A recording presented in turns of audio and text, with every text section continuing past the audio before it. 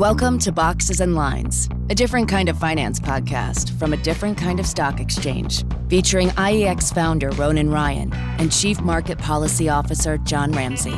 Now here to give you the straight talk on how the markets really work, it's Ronan and JR. Welcome everybody to the latest episode of Boxes and Lines. Welcome to Boxes and Lines. That's his tough Irish voice. Anyway, today our special guest, it goes with the IEX Alumni Series. I think we should call it that now. We have John Nunziati, formerly with IEX Listings. Welcome, John. Or the IEX diaspora that has spread out to all of the far reaches of the financial markets. That's right. I'm the Ronan has no idea what that word means. I like these words like that because he's confused about what it means. He spent all weekend practicing the pronunciation of diarrhea. Anyway, John Nunziati, welcome back to IEX on the podcast. You might be regretting this already 20 seconds in. I would if I were you. There's definitely some concern here, but no, it's good to be back. Good to talk to you guys. Can we jump in a little bit on ESG, because we're an equity market structure and we talk a lot about potential upcoming SEC proposals, but there is an SEC proposal out there around reporting changes to ESG, I believe, and I'm guessing that was probably something that kicked off the debate at NERI. Yeah. There actually are many regulatory proposals out affecting ESG, involving both corporate issuers as well as asset managers and various other proposals. Look at this Desperia he's showing us. Amazing. Thank you, John. Now, John Nunziati, our guest, can you please give us some content? Absolutely. No, ESG, it's getting more attention, but it's not just a new thing. I mean, companies have always had a focus at some level on environmental or social or governance issues. But now you've got a whole lot more investors who are incorporating ESG into their long-term view of a company valuation. And they make it a major part of their investment decision, where it used to just be about the financial outlook, the financial performance of the company. But if you think about the governance part of it, that was always a focus for a company. They had to take into account things like succession planning and executive comp and business continuity and crisis management. And in a way, the pandemic highlighted that because, and I know you talked about it with Paul last session, the response to the pandemic was a demonstration of a company's ability to respond to a crisis. But as the pandemic unfolded, investors were focusing on not just what they were doing to protect their employees, but also their suppliers and other stakeholders, and that became part of the story. There was obviously a lot of stuff going on, in the U.S. from a social standpoint in 2020, and then human capital became a topic that companies wanted to talk about. And following the death of George Floyd and all the protests that followed that became a driver for corporate efforts on equality and diversity and inclusion. And there were a lot of companies that came out responding to that with new messaging and new goals or metrics on social justice and diversity. And a lot of those were done in the earliest earnings reports during the pandemic. And now we're seeing companies get scrutinized by those ESG investors to determine who's made progress and who hasn't. Well, and they're being scrutinized not just by those folks, but by an additional set of stakeholders, because a lot of those issues that you mentioned, including ESG, frankly, if we're talking about climate change and mandating specific steps taken to combat climate change, certainly when you talk about board diversity and other measures of inclusion and various other kinds of social goals, there's a political component to this as well. And so, the increased interest in institutional investors in getting corporations to commit on these things has also drawn a bit of a backlash from people in some political quarters, I gather, who are concerned about kind of,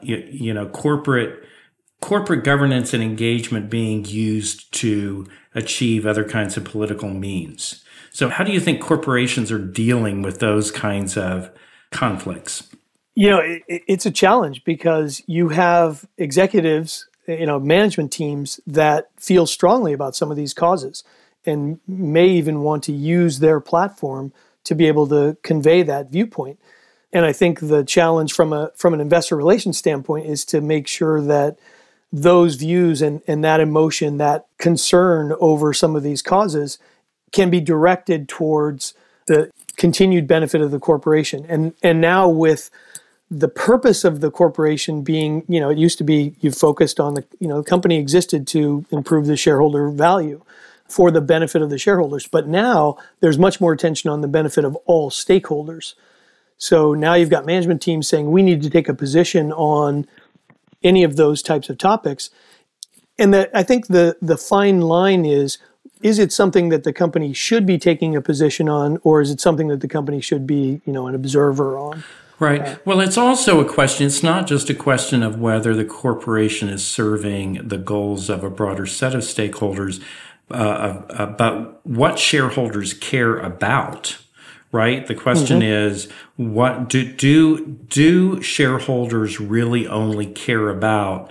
Next quarter's financials and long-term prospects for dividends and earnings growth and all of that, or do they care about this broader set of questions? And should companies be responding to that? Right. And I think it's a great point, because you've got this trade-off of, are investors comfortable with seeing more, we'll put it under the umbrella of social change, seeing the company accomplish more social change with maybe a slightly, less advantageous financial outcome. The answer is no. That's what we'll they want find both. out. They want both, right? And you work to try to maximize both. And you I think, sat in that seat, John, when you were like an IRO, right? Yes. I'm just curious, like not naming names, but over cocktails, is there a frustration that this additional onus is put on that group, or is there a perception that maybe investors' public decry of giving a crap about environment is more a box check? Hot take here. Yeah, I think You that, heard it here first. Sure. Force me to pick a side. No, I think that there are investors who are entirely focused on take any one of those issues, but let's use climate because I think it's the easiest. There are investors whose sole focus is, I want to invest in companies that are doing good from a climate standpoint. So I want to see something like a carbon-free footprint commitment. I want to see a zero carbon goal by 2030 or 2050. And there are other investors who are checking the box. Yeah, I want to make sure that the company is climate aware and they're making some disclosures about what they're doing from a climate standpoint. But I'm not using that as my sole criteria for decision making on my investments. And this is from an IR standpoint and from a company standpoint. You have to decide, okay, how much do we cultivate that interest? How much does our story draw those investors in versus how much of it is time spent that we know the investor is maybe not as interested in that part of our story?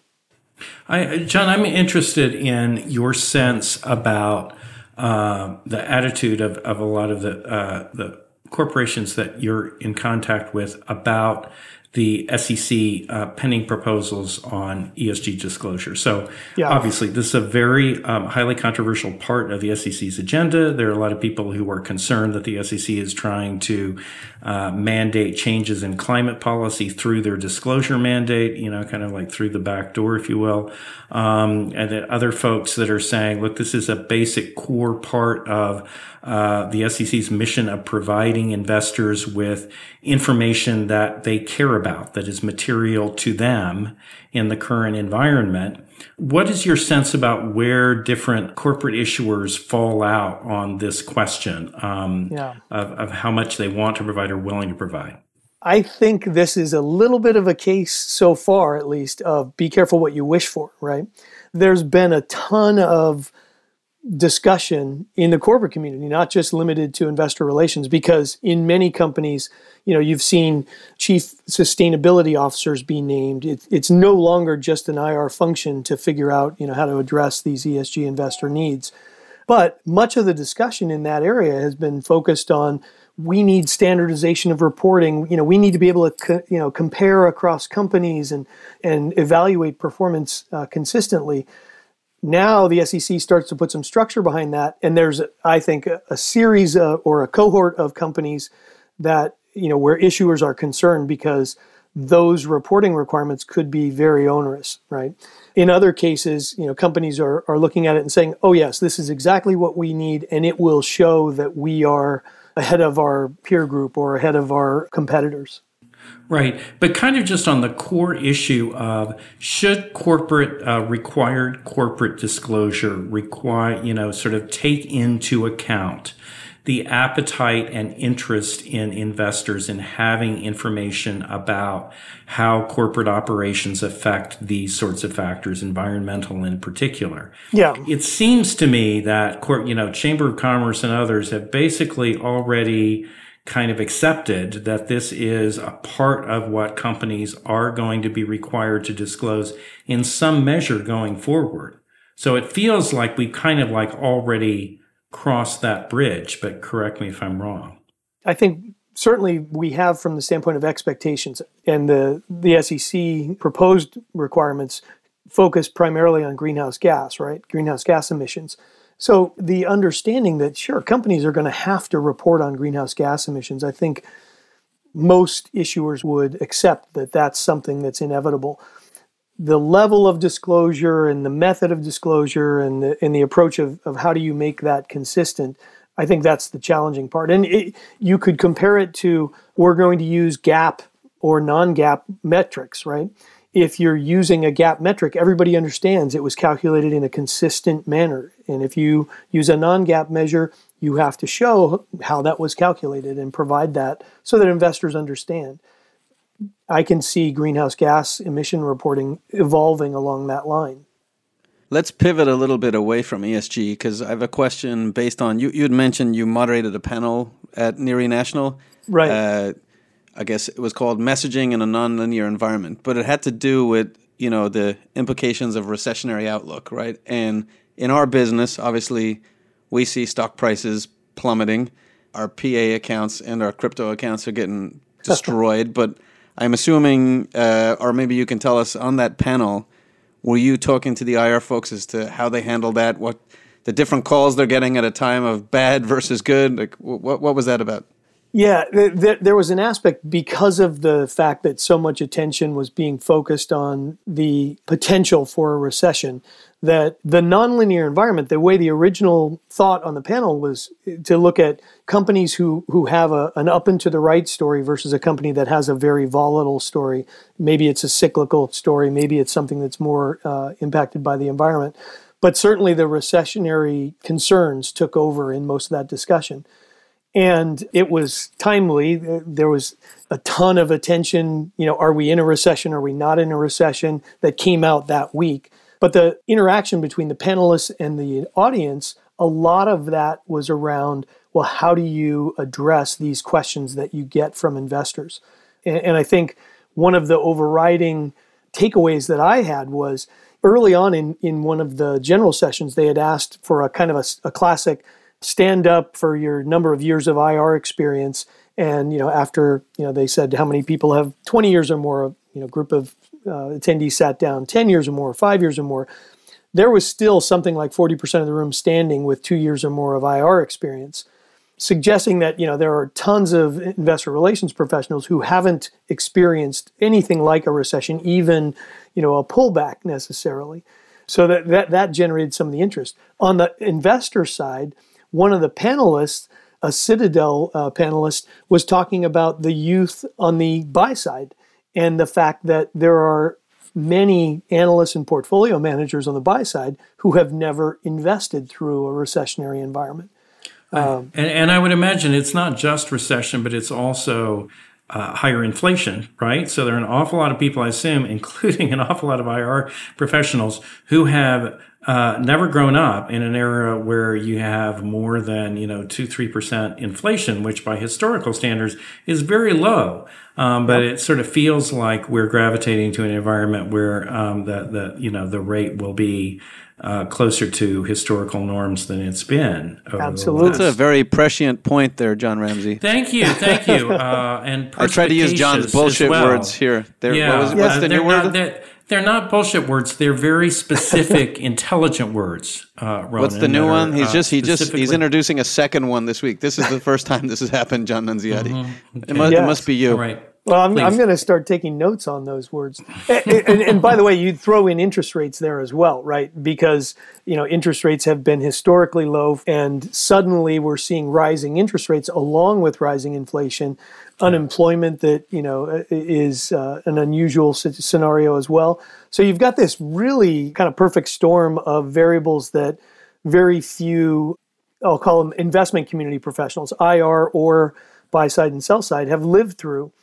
But part of the discussion was being able to address from a management team perspective and message, how are you, planning to handle this? And either relying on prior experience of the management team, this is what we did the last time our business was challenged by this volatility in the environment, or hey, we as a team haven't been through this. We're a relatively new company, IPO'd 3 years ago. But these are the scenarios that we're planning for. These are the types of actions that we're prepared to take.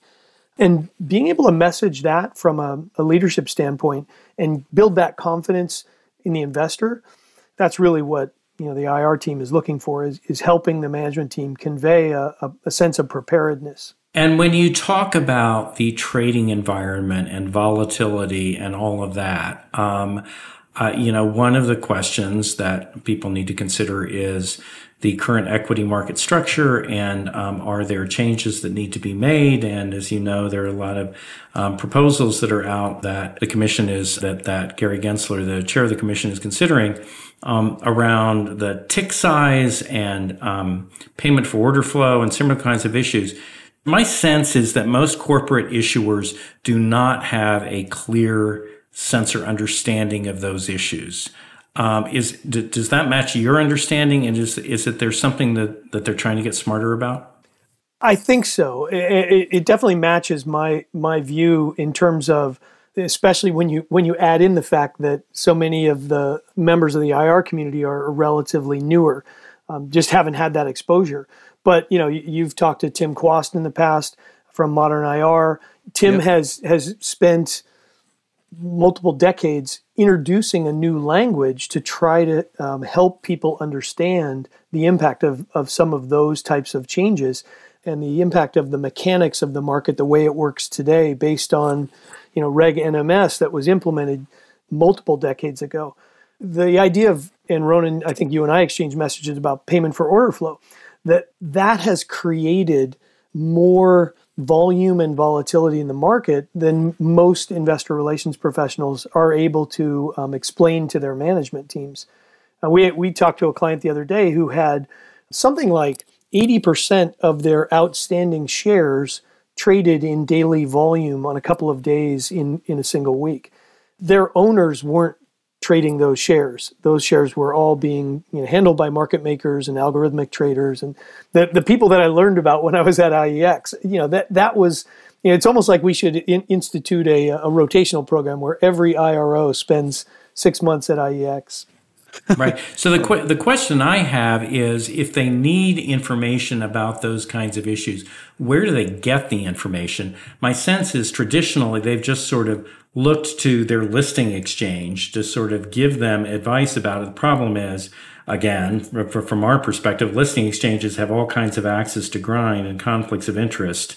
Yeah. They could benefit from having a more independent source of information. Absolutely. And I think the traditional listing exchanges have a disincentive to make that part of their educational story.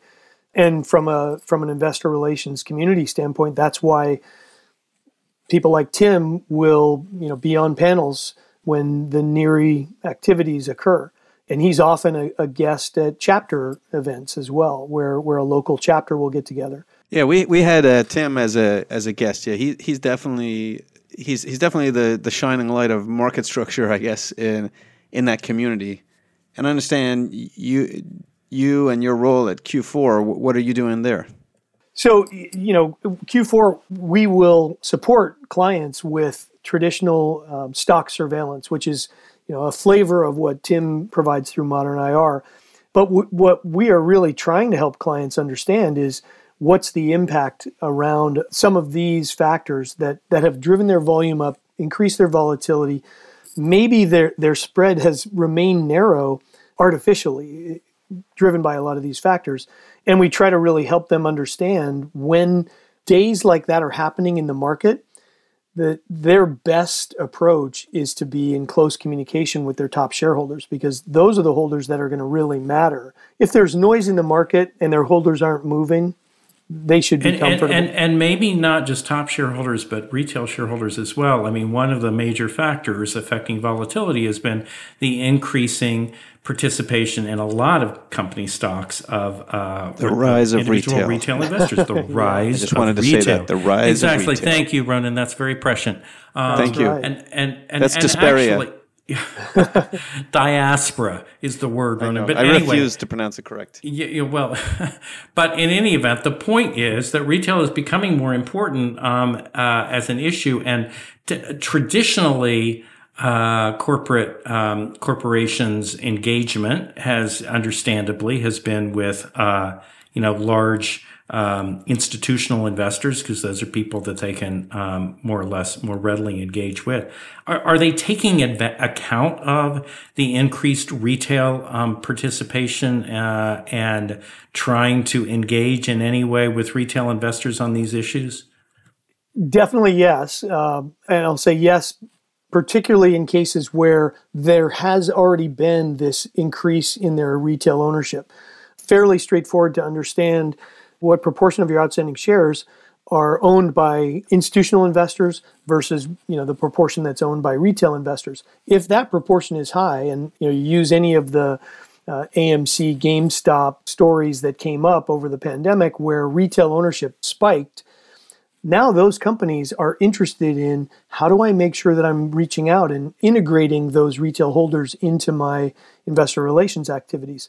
So that's where you get retail investors being allowed to ask questions on quarterly earnings calls. I mean, that was unheard of pre-pandemic, let alone, 5 years ago. But now you've got retail investors asking questions on earnings calls, listening in on analyst days, participating in shareholder meetings, and actually voting shares when traditionally IR teams were told to ignore the retail base because they're long-term sticky and they don't vote, so you don't have to worry about them. That's changed. And in fact, you have companies that are now trying to figure out, okay, what's a new channel that I can use to reach out to my retail holders? How can I draw more of them into being engaged with me so that I can understand their concerns and incorporate them? There are a couple of different companies that have emerged to service that. There's one called Stock Perks and one called Ticker. What they do is they create a retail, it's almost like a rewards program or a loyalty program. So a company can, if you are a consumer brand like, say, a Nike or Under Armour, you can actually reward your holders who are verified shareholders. And after a year, they get, a gift certificate to use at the Nike store or on their next online Under Armour purchase, whatever it might be. So that's starting to become something that companies are willing to pursue, where previously, it was impossible if you had a team of two or three people in your IR program to try to do outreach to thousands of retail holders. You just couldn't do it.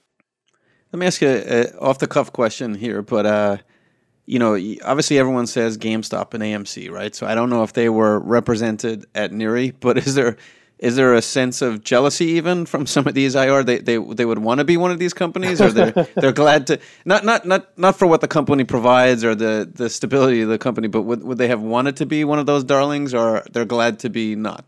It's an interesting question. I mean, I talked to the head of IR at GameStop at one point before they did one of their first earnings calls where they incorporated retail input. And I was thinking about it, and we had a discussion internally, like, would you want to be in that seat? And from an IR standpoint, it's sort of like, hey, I'm doing something that nobody else has done and nobody else has had to experience. Being in the seat, I mean, that chair is on fire, right? You are under a microscope, and everything you do is going to be pretty closely scrutinized. So personally, I would have really found some great challenges in having a role in a company like that. The downside is, look where they were and what got them there and what they still face today, right? I mean, GameStop and AMC both raised over $1 billion in at-the-market stock sales. So they've got a lot of people who bought stock at prices that are extremely underwater today.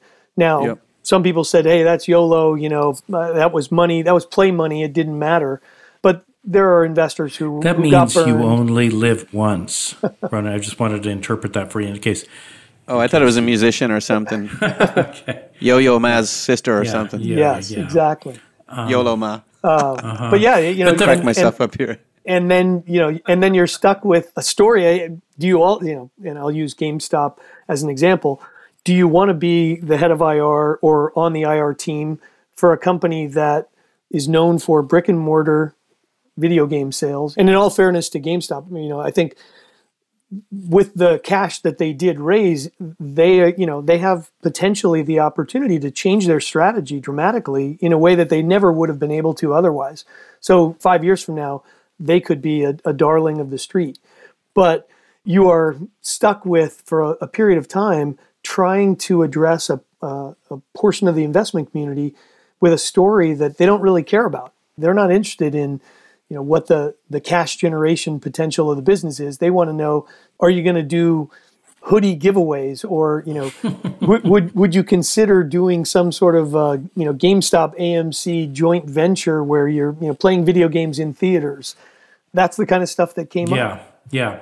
Well, flipping back to kind of more traditional corporate governance issues, one of the things we didn't talk about specifically is board diversity, which obviously has been an issue with the NASDAQ rule change that requires some minimum degree of board diversity. My serious question, John, is that is this something that is companies are dealing seriously, feeling pressure, and is it actually making a difference at the end of the day in terms of the composition of their governing boards? I think it is. I don't have a statistic I can quote, but I know that there's been a lot of monitoring of how both the average age, the gender, the overall diversity is changing on boards. I think what's interesting is every board member who retires or ages out or drops out because of conflicts with other board commitments, that decision to identify the board replacement has gotten more complex now. And there's certainly gender and race diversity, inclusion issues that are now having to be considered, because if you don't consider them, you're going to get criticized. And, potentially investors will end up, not supporting the board. Whether it's due to an activist or whether it's due to just one of the top holders, they are beginning to look at the board composition and take positions on that. So a topic we ask a lot of guests, but I'm curious from your perspective, is IR and the pandemic. How did that change? Did it evolve? Return to office in an IR community, an IR meeting with issuers, like the extent to which they did that prior, I don't really know, but what's that dynamic like now? Yeah, the biggest shift when the pandemic first happened and everybody was sort of sent home and was working remotely was that earnings calls, which had always been done sort of, you get the management team together in a conference room and people are, they got their notes spread out everywhere and they're able to point at each other and say, you take this question, and that had to be done remotely. And almost everyone responded with different methods of, using Zoom or back channels to, message back and forth. But miraculously, they were all pulled off pretty much flawlessly. The other big change was the idea that, you normally went to a sell-side sponsored conference, you did one or more days of one-on-one meetings you're in a ballroom to start with a big presentation, and then you went to a smaller room and did all these meetings and shook hands with people. That all changed with, the pandemic and the work from home environment. But what didn't change was the amount of interaction. And I think, and you saw it from an exchange standpoint, the volume, the volatility, if it changed, it went up, not down. And I had said that working from home and doing investor meetings on a remote basis didn't affect the IR community because, one, they were able to do it, but we've lived for, there are now conferences and face-to-face meetings that are happening, but for the first year, when there really were no face-to-face meetings going on, ownership decisions were being made. Companies were going public. IPOs happened. All of that, all of the mechanics of trading occurred, and there wasn't a slowdown in the turnover that we saw. We actually looked at a couple of times at, did top ownership see some kind of change? Were top owners holding on longer, and couldn't find any real correlation. Do you think some of these changes are here to stay, right? So even in our world, like the business development sales teams going out to meet with buy side and sell side, we were able to do it remotely. I'm not suggesting you don't go meet and interact with humans, but do you think like even business travel in all industries is down? Do you think like the road shows when people go public will be a little bit different, or just the willingness for a CEO to fly to a conference in Boston to meet with face-to-face investors, will that change forever or slowly trickle back? What do you think? I think there's there's sort of a hybrid, and I don't mean hybrid on an individual event basis, but a hybrid approach. Face-to-face meetings are still super valuable, and the buy side is welcoming those. You can go today to Boston and meet with Fidelity, or go to Baltimore and meet with T. Rowe. Katie Vogt is at Balyasny. They are hosting meetings in-house on a regular basis now. But I think IR teams are being pressured by their management team to make sure that if I'm going out on the road, that needs to be a productive use of my time. I'm not going to fly to a conference and attend for a day or 2 days and have half of those meetings be in a room with me on a computer with somebody who chose not to come to that conference. Yeah, I can't imagine that the meetings are going to go away. I mean, the bar may be higher, but I would also think that for particular kinds of companies, if you are willing to make in-person meetings, you may be able to engage in clients in a way that people who won't do in-person meetings can't. Right. There's just continues to be, I would think, a certain advantage in face-to-face communication that you just can't get. Totally agree. But John, you hit the nail on the head there when you said, like, I've gone to conferences where the conference is allowing hybrid access. And then you go to the conference, you fly to the conference, you're there in person, and some of the people that you want to meet have a wrong term, but they have an easy out to zoom into the damn thing. And I would imagine if I was a big, powerful CEO flying to a conference and sitting in a room having a one-on-one with an investor back in another city, I'd be pretty pissed off. So, I don't know. Do conferences start to mandate in-person attendance? Yeah, I think we're not here to kind of deal with your personal issues, Ronan. I mean, I appreciate you're on mute, John. Are you trying to say something? I think the pissed off aspect, especially, is you'd be pissed off that you did all that, but you'd also be pissed off at your IR team because they allowed that to happen. And so that's why I say the hybrid environment. There will be events that end up being entirely in person. So if you're going to a sell-side conference, you know that there won't even be the potential for someone to zoom in, as you described, Ronan. And there'll be other conferences that are entirely virtual. And the company can choose. I don't need to fly anywhere. I can participate in this, and I know that everyone else who's participating will be virtual. The idea of having both, one, it's more expensive for the conference provider, so I think that's a disincentive. But the lack of satisfaction or the dissatisfaction that could occur with that unexpected change, it's just something that everyone's going to steer away from. From an in-person meeting, so you talked about the IPO roadshows, or if you just doing a non-deal roadshow, an NDR, that's where it becomes a little bit more company dependent, because if I'm a highly attractive story, it's going to be very easy for me to go to New York and book a day or two of meetings, or go to Boston and get a full schedule.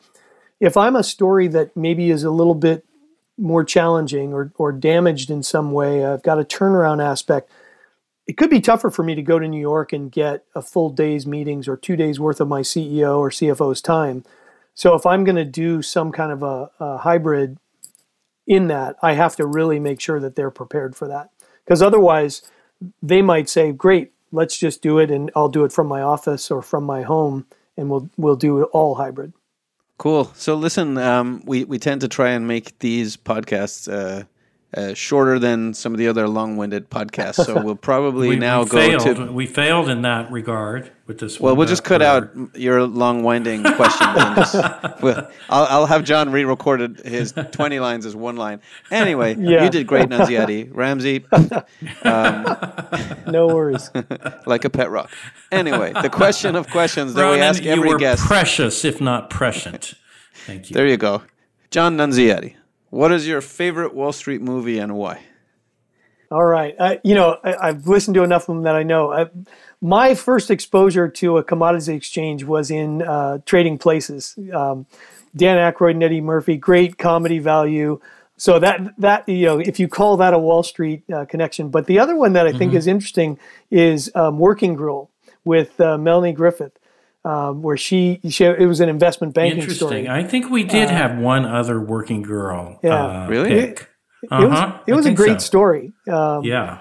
And as a side note, if you haven't watched Black Monday, a TV series, I think it's Showtime puts it on with Don Cheadle, really good. It's sort of like a fakementary around the crash and what caused the crash of '87. So.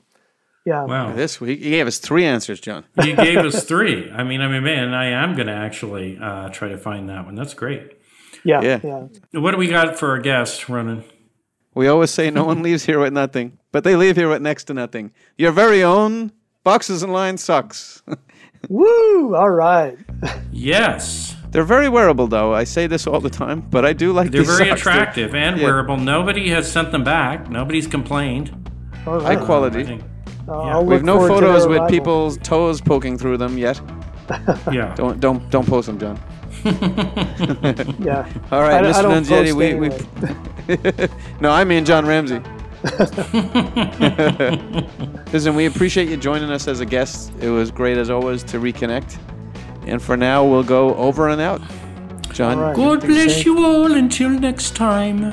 Thank you both. Come back to Boxes and Lines. Boxes and Lines is a podcast from IEX Exchange. It is hosted by Ronan Ryan and John Ramsey. Executive produced by Sarah Forster, with support from Benstown. For more information and to hear more episodes, go to iexexchange.io/podcast. Thank you for listening to Boxes and Lines. The information and opinions expressed in this podcast are provided for informational and educational purposes only, and IEX Group Incorporated and its affiliates do not make any representations or warranties as to the accuracy or completeness of the information contained in this podcast. Nothing in this podcast constitutes a solicitation or offer to buy or sell any securities or provide any investment advice or service. Some portions of the preceding conversation may have been edited for length or clarity. Copyright IEX Group Incorporated, all rights reserved.